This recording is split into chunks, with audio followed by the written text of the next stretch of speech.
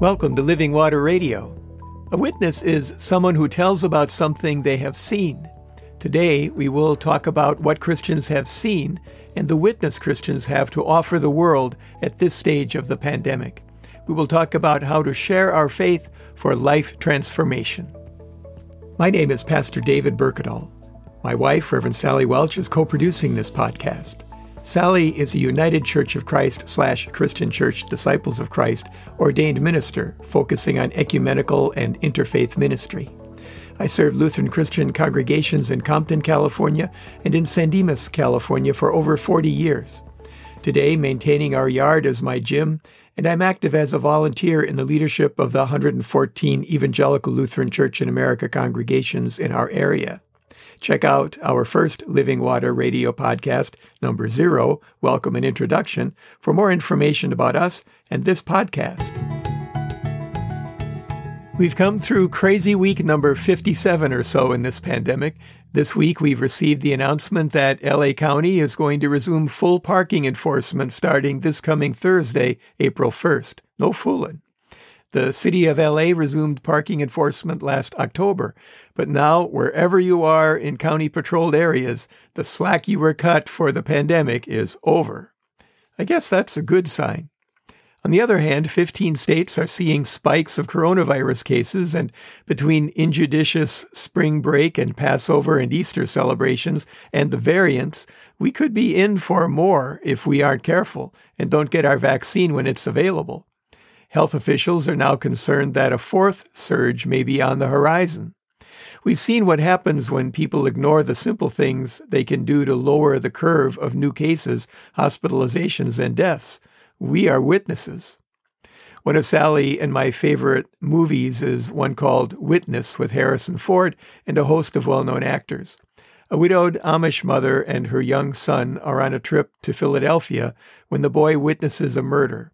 The murderers find out that he was a witness and set out for Amish country to kill him before he can testify in court. The Harrison Ford character is a Philadelphia Police Department detective on the case who drives the boy and his mother back to their Amish country community and stays with them to protect them. Most of the movie takes place in the Amish community. There's a wonderful scene in which the whole community comes together to raise a barn in a single day for a young Amish couple. The community speaks about and actually lives in a way that is a witness to their faith that has produced their kind of countercultural life, their isolation from the world, and their commitment to a pre-modern way of life. That's the other meaning of the term witness. A witness is someone who tells about something they have seen. We've all had the experience of being a witness to something and hearing how others who have seen the same thing sometimes have very different ways of describing the event. Just look at all the different churches and the differences in beliefs that people have even within those churches. We all believe we are guided by the Holy Spirit. How is that possible? Well, it's a big body of Christ, and the body has many members. It takes all kinds of churches to reach all kinds of people. But there is only one church, one body, and that's the total of all baptized believers in Jesus Christ throughout the world and beyond time. Its composition is known only to God. The names on the doors of our churches don't matter. Faith matters. What we believe matters. The relationship we have been given with the one true living God matters. Those things are the things to which we bear witness. And yet Christians, at least in the West, seem very reluctant to be witnesses. We've made a deal with the non-Christian world. We do the things that the world thinks we should do and keep quiet about why. We get approval and peace in exchange for our tolerance of all other forms of belief and of no belief at all. We accept the requirement that our beliefs are personal and should be kept as such. We keep quiet because we want everyone to feel good about themselves, including ourselves. And sometimes, I suppose, we just get discouraged and decide that this is an adulterous and sinful generation, Mark 8:38, and that we should not be casting our pearls before swine, Matthew 7:6. And sometimes that's appropriate. Yet, the offense of the cross that we mark in this Holy Week in the church calendar is the good news that Jesus died for sinners.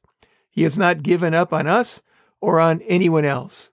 Jesus said to his disciples in Acts 1:8, "But you will receive power when the Holy Spirit has come upon you, and you will be my witnesses in Jerusalem, in all Judea and Samaria, and to the ends of the earth." Jesus gives his disciples what Christians have called the Great Commission in the closing verses of the Gospel of Matthew, the 28th chapter, starting at the 18th verse. "And Jesus came and said to them, 'All authority in heaven and on earth has been given to me. Go therefore and make disciples of all nations, baptizing them in the name of the Father and of the Son and of the Holy Spirit, and teaching them to obey everything that I have commanded you. And remember, I am with you always, to the end of the age.'" Witnessing is something different than arguing theology, engaging in apologetics, which is defense, or polemics, which is offense. Those all have important places in Christian evangelism, but a witness is someone who tells about something they have seen. What have we seen with regard to our Christian faith of the life transformation that it brings? And how do we communicate it in a cohesive way from the many-membered body of Christ, the church? How do we witness to our faith? How do we point to a way of life that offers a better alternative to the world we live in today? I used to close each service at the church I served in San Dimas with one practical idea for sharing our faith. I think I collected over 100 and would share a graphic on one of them in rotation. They were things like, use snail mail. If you have a Christian bumper sticker on your car, be an especially courteous driver. Invite people to church when they are most likely to come, and so on. Today, I just want to share a few general principles on the general concept of witnessing. First, be a credible witness. Seek to live in such a way that does not discredit what you say. We are all hypocrites. That's why we depend on God's grace. But the world will look for any reason to discredit your witness, and that's number one.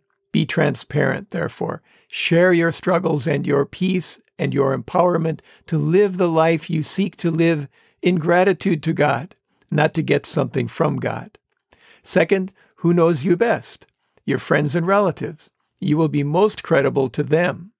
In fact, study after study finds that between 80 and 85% of all people who come to a living faith in God do so through the influence of a friend or a relative. How did you come to faith? Third, you've probably heard of the concept of the elevator speech, something you have ready to say when the opportunity presents itself, and you know that you only have a 30-second window or so. Think about what you would say to someone who expresses an interest in hearing about your relationship with God. Don't rehearse a speech, but have some talking points in mind that can be adapted to the occasion. Something like, "The world is messed up. It's not what it's supposed to be. But I believe that God has entered into our world out of love and will one day put it right. In the meantime, God offers the gift of faith to give us abundant life here and now. Would you like to hear about that?" Or one of my favorites comes at the end of a 2007 article by John Updike called Famous Amy in the New Yorker magazine about early 20th century evangelist Aimee Semple McPherson. Sister Amy, as she was known, was a pioneering and popular figure in the United States. Her life was filled with success and scandals. She founded Angelus Temple in L.A. and the International Foursquare Church denomination. She at one time fled the country. Charges against her had been dropped in L.A. and she traveled to New York. She went to Texas Ginnon's popular speakeasy. Fun fact, Whoopi Goldberg plays a character named Ginnon who ran the bar on the Starship Enterprise in Star Trek Next Generation. Sister Amy entered and in a yellow suit and furs. A reporter called for her to speak. The proprietress agreed, and Sister Amy calmly walked to the center of the dance floor, smiled, paused, and said, "Behind all these beautiful clothes, behind these good times, in the midst of your lovely buildings and shops and pleasures, there is another life. There is something on the other side. What shall it profit a man if he gain the whole world and lose his own soul?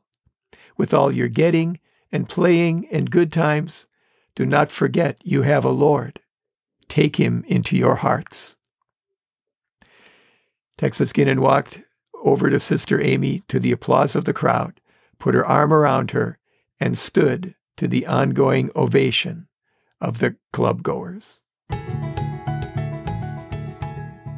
Fourth, as an exercise, ask yourself questions to prepare your witness to others, such as, how has answering God's call to do God's will in your life been meaningful to you?